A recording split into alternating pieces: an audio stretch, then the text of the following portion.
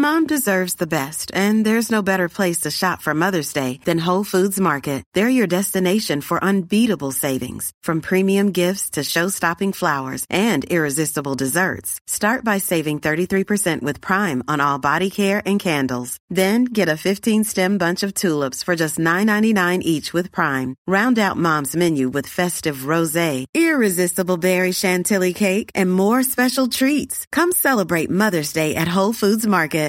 Hi, I'm Daniel, founder of Pretty Litter. Cats and cat owners deserve better than any old-fashioned litter. That's why I teamed up with scientists and veterinarians to create Pretty Litter. Its innovative crystal formula has superior odor control and weighs up to 80% less than clay litter. Pretty Litter even monitors health by changing colors to help detect early signs of potential illness. It's the world's smartest kitty litter. Go to prettylitter.com and use code ACAST for 20% off your first order and a free cat toy. Terms and conditions apply. See site for details.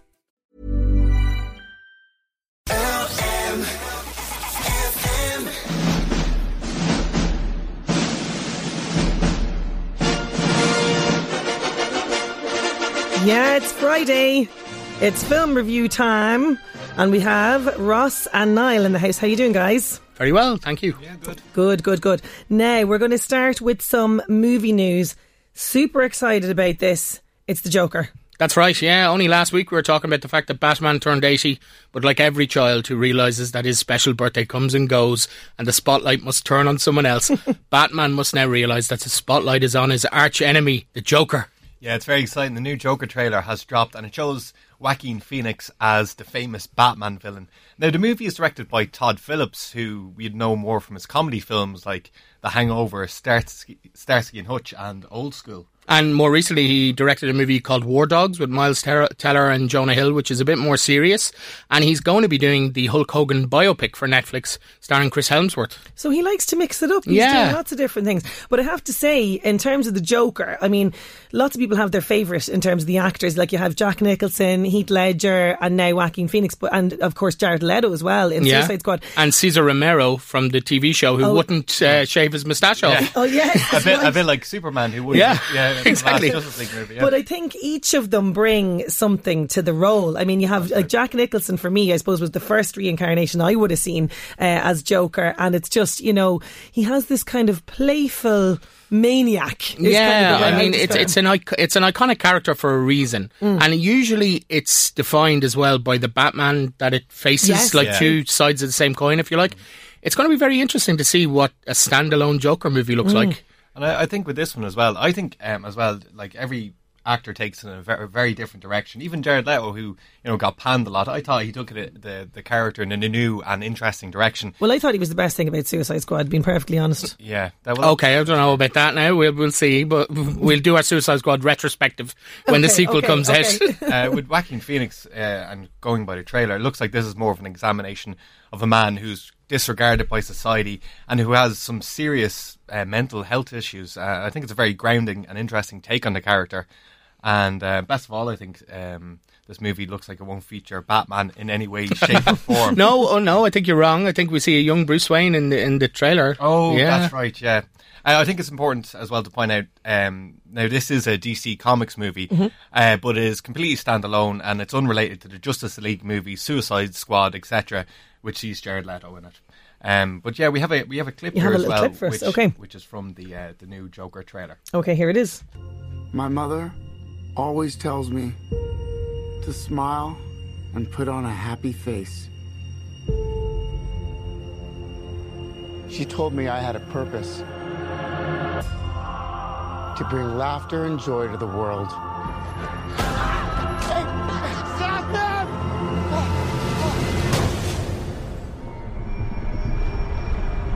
Is it just me? Or is it getting crazier out there? Smile, though your heart is aching. Yeah, by the way, that song will be in your head for the day because that happened to me the other day. Written by Charlie Chaplin, that song. Oh, right. Yeah, for Modern Times, which features in the movie as well. I have to say, I wasn't excited about this until I saw the trailer.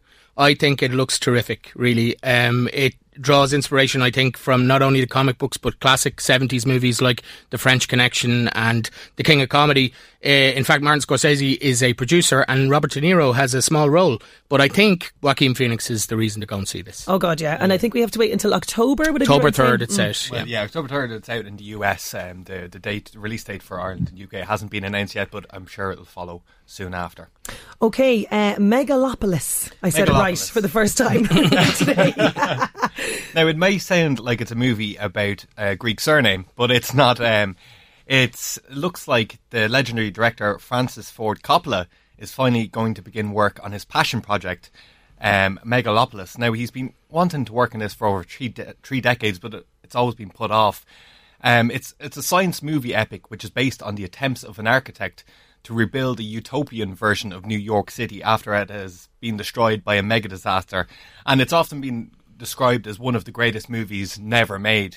Coppola, who I suppose you'd know most famously as the director of the Godfather movies, he was ready to produce the movies in the early 2000s, but following obviously the 9/11 attacks in New York and given the plot of the movie, it was understandably shelved. So Coppola says it is unusual, it will be a production on a grand scale with a large cast. It makes use of all of my years of trying films in different styles and types, culminating in what I think is my own voice and aspiration.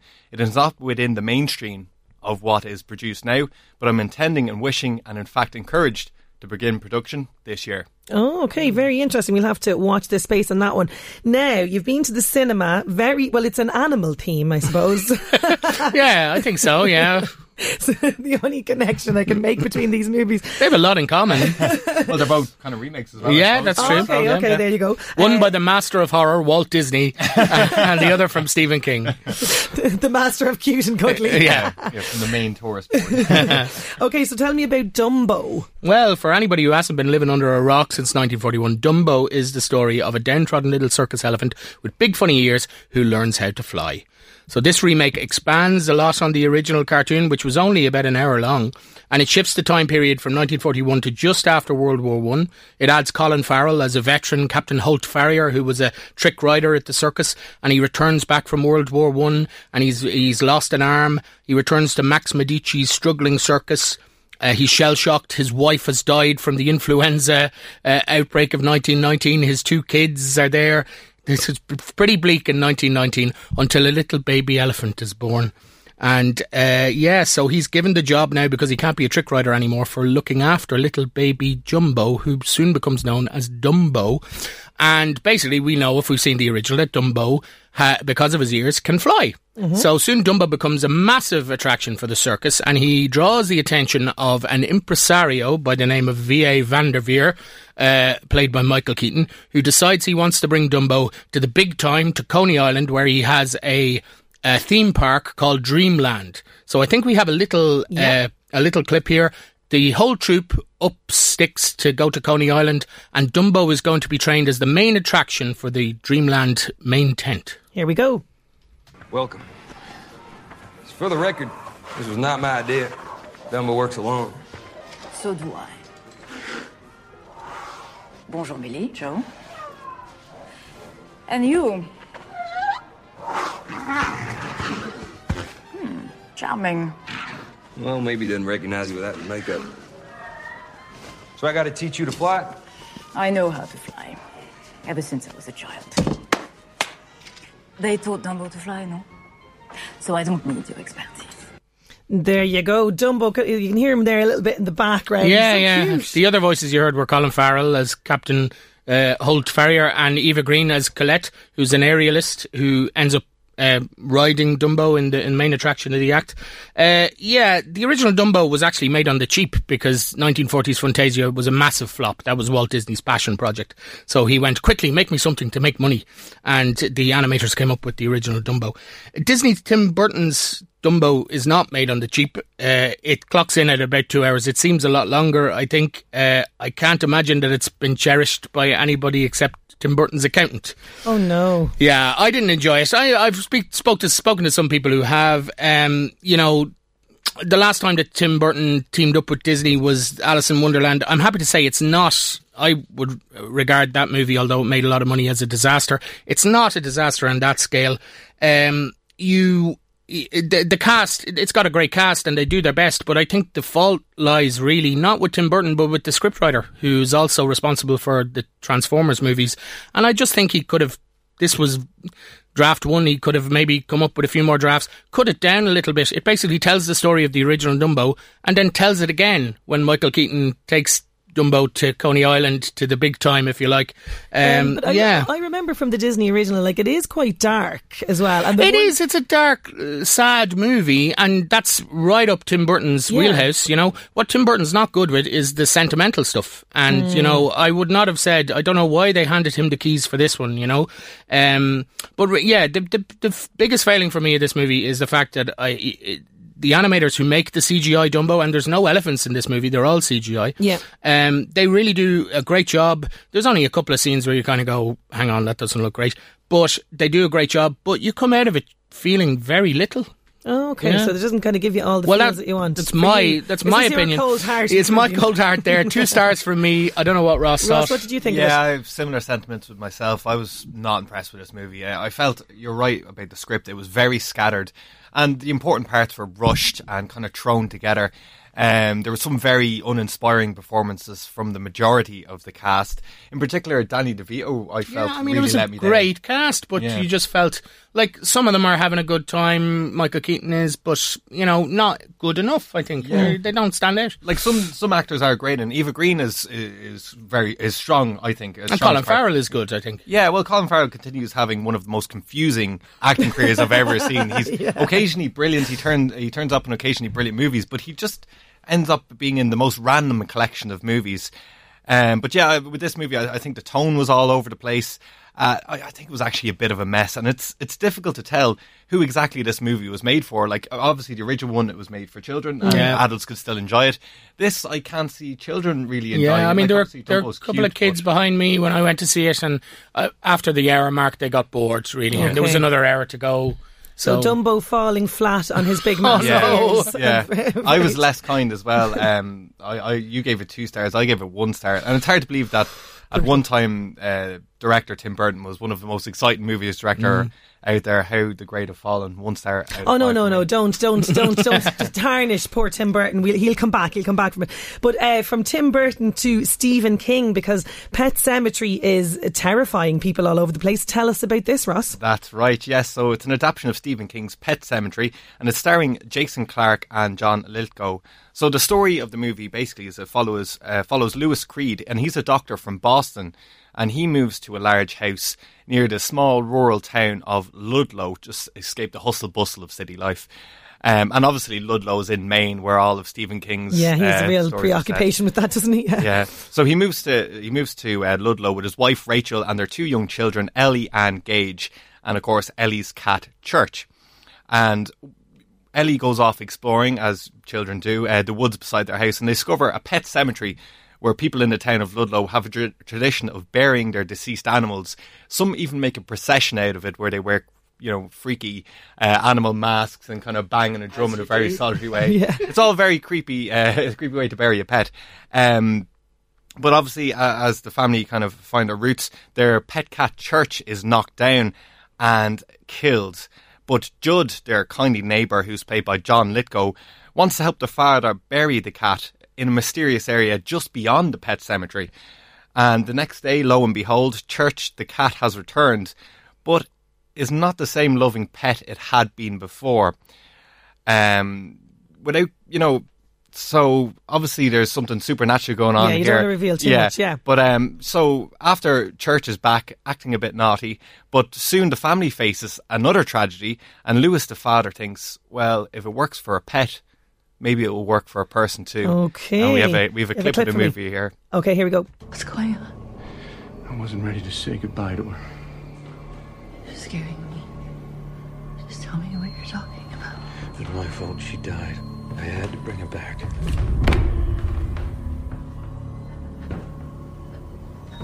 There's a place, Rach, deep in the woods. Beyond the pet cemetery. It brings things back. Are you happy, Mommy?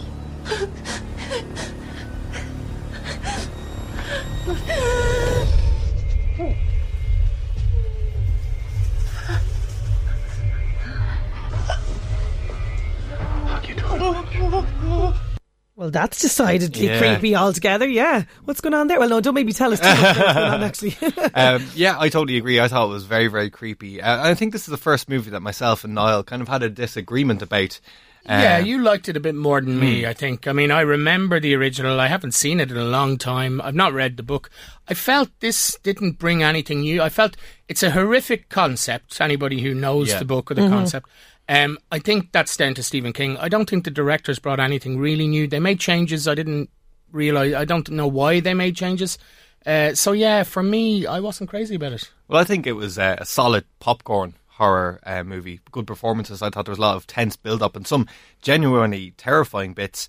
And I really have to give the filmmakers credit for a truly ballsy ending. I really got to say. The ending, I have to say, is I think it is. It's unfortunate timing-wise that the movie was released so close to what is destined to be the best horror movie of the year, Jordan Peele's Us. But I still really enjoyed it. I give it 4 out of 5 stars. Oh, only two from me. Not even. It can't even sway you to 2.5. I don't do halves. No, that makes a mockery of the 5-star system. You know, Sinead. Okay, dividing opinions. Pet Sematary. It is in cinemas this weekend. Now, Netflix news. What have you got for me? We've got Our Planet and Cowboy Bebop. Is it? Yeah, well, we'll go with Our Planet first. Yeah. This is the team behind BBC's Planet Earth and Blue Planet. I'm sure a lot of people would be familiar with them. But that team has come together once again for Our Planet, and it's Netflix's first foray into nature programming. So, it's filmed by more than 600 crew members in 50 countries over 4 years, and of course features the legendary narration of David Attenborough. It's an 8-part series, and it focuses on the dangers of climate change. As I said, anyone who's familiar with those big nature documentaries like Planet Earth or Blue Planet will know what to expect. And that's on Netflix today, 8-part series. Okay, and what's Cowboy Bebop? You never heard of Cowboy Bebop? No. I know we have a massive anime fan listenership, so they'll all know. Cowboy Bebop is a Japanese animated series. It was made in the late 90s, and Netflix are making a live-action remake of it, and they've just announced their casting for that. And the titular character is Spike Siegel, Cowboy Bebop. He's a bounty hunter, and he travels the galaxy with his partner called Jet Black. And basically they've announced that John Cho, who people will know from the Star Trek J.J. Abrams series as Sulu, is going to be playing Spike Siegel. And an actor called Mustafa Shakir, who people will know from Luke Cage on Netflix, is going to be playing his partner Jet Black. Very exciting. It's a huge fan base out there, and I think when it's made and dropped, it's going to be big. Okay, so that's... You heard it here first. You heard it here first. Now, we are going to finish out with an iconic and quite appropriate scene of the week. Do tell us. Yeah, well, our scene of the week comes from the 1980s film, from 1980 called Elephant Man, and starring John Hurt, and is directed by David Lynch.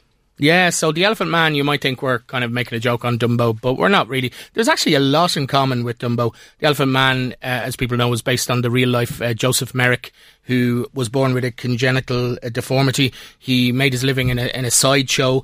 You're going to hear the great Freddie Jones, who people might know better from Emmerdale as Sandy. I don't think he's in it anymore, but he plays Mr. Bite, who is the basic sideshow barker who introduces the Elephant Man to the public when they come up to see him in the carnival. Okay, here it is. Life is full of surprises. Consider the fate of this creature's poor mother. Struck down in the 4th month of her maternal condition by an elephant, a wild elephant. Struck down on an uncharted African isle. The result is plain to see, ladies and gentlemen. The terrible Elephant Man. Great film as well to check out if you haven't. Elephant Man, David Lynch. Guys, as always, thanks a million for Thank you very much. Real reviews. Thanks, Ben. 11 to 1 on LMFM. Even when we're on a budget, we still deserve nice things. Quince is a place to scoop up stunning high-end goods for 50 to 80% less than similar brands. They have buttery soft cashmere sweaters starting at $50, luxurious Italian leather bags, and so much more. Plus, Quince only works with factories that use safe, ethical, and responsible manufacturing. Get the high-end goods you'll love without the high price tag with Quince. Go to quince.com/style for free shipping and 365-day returns.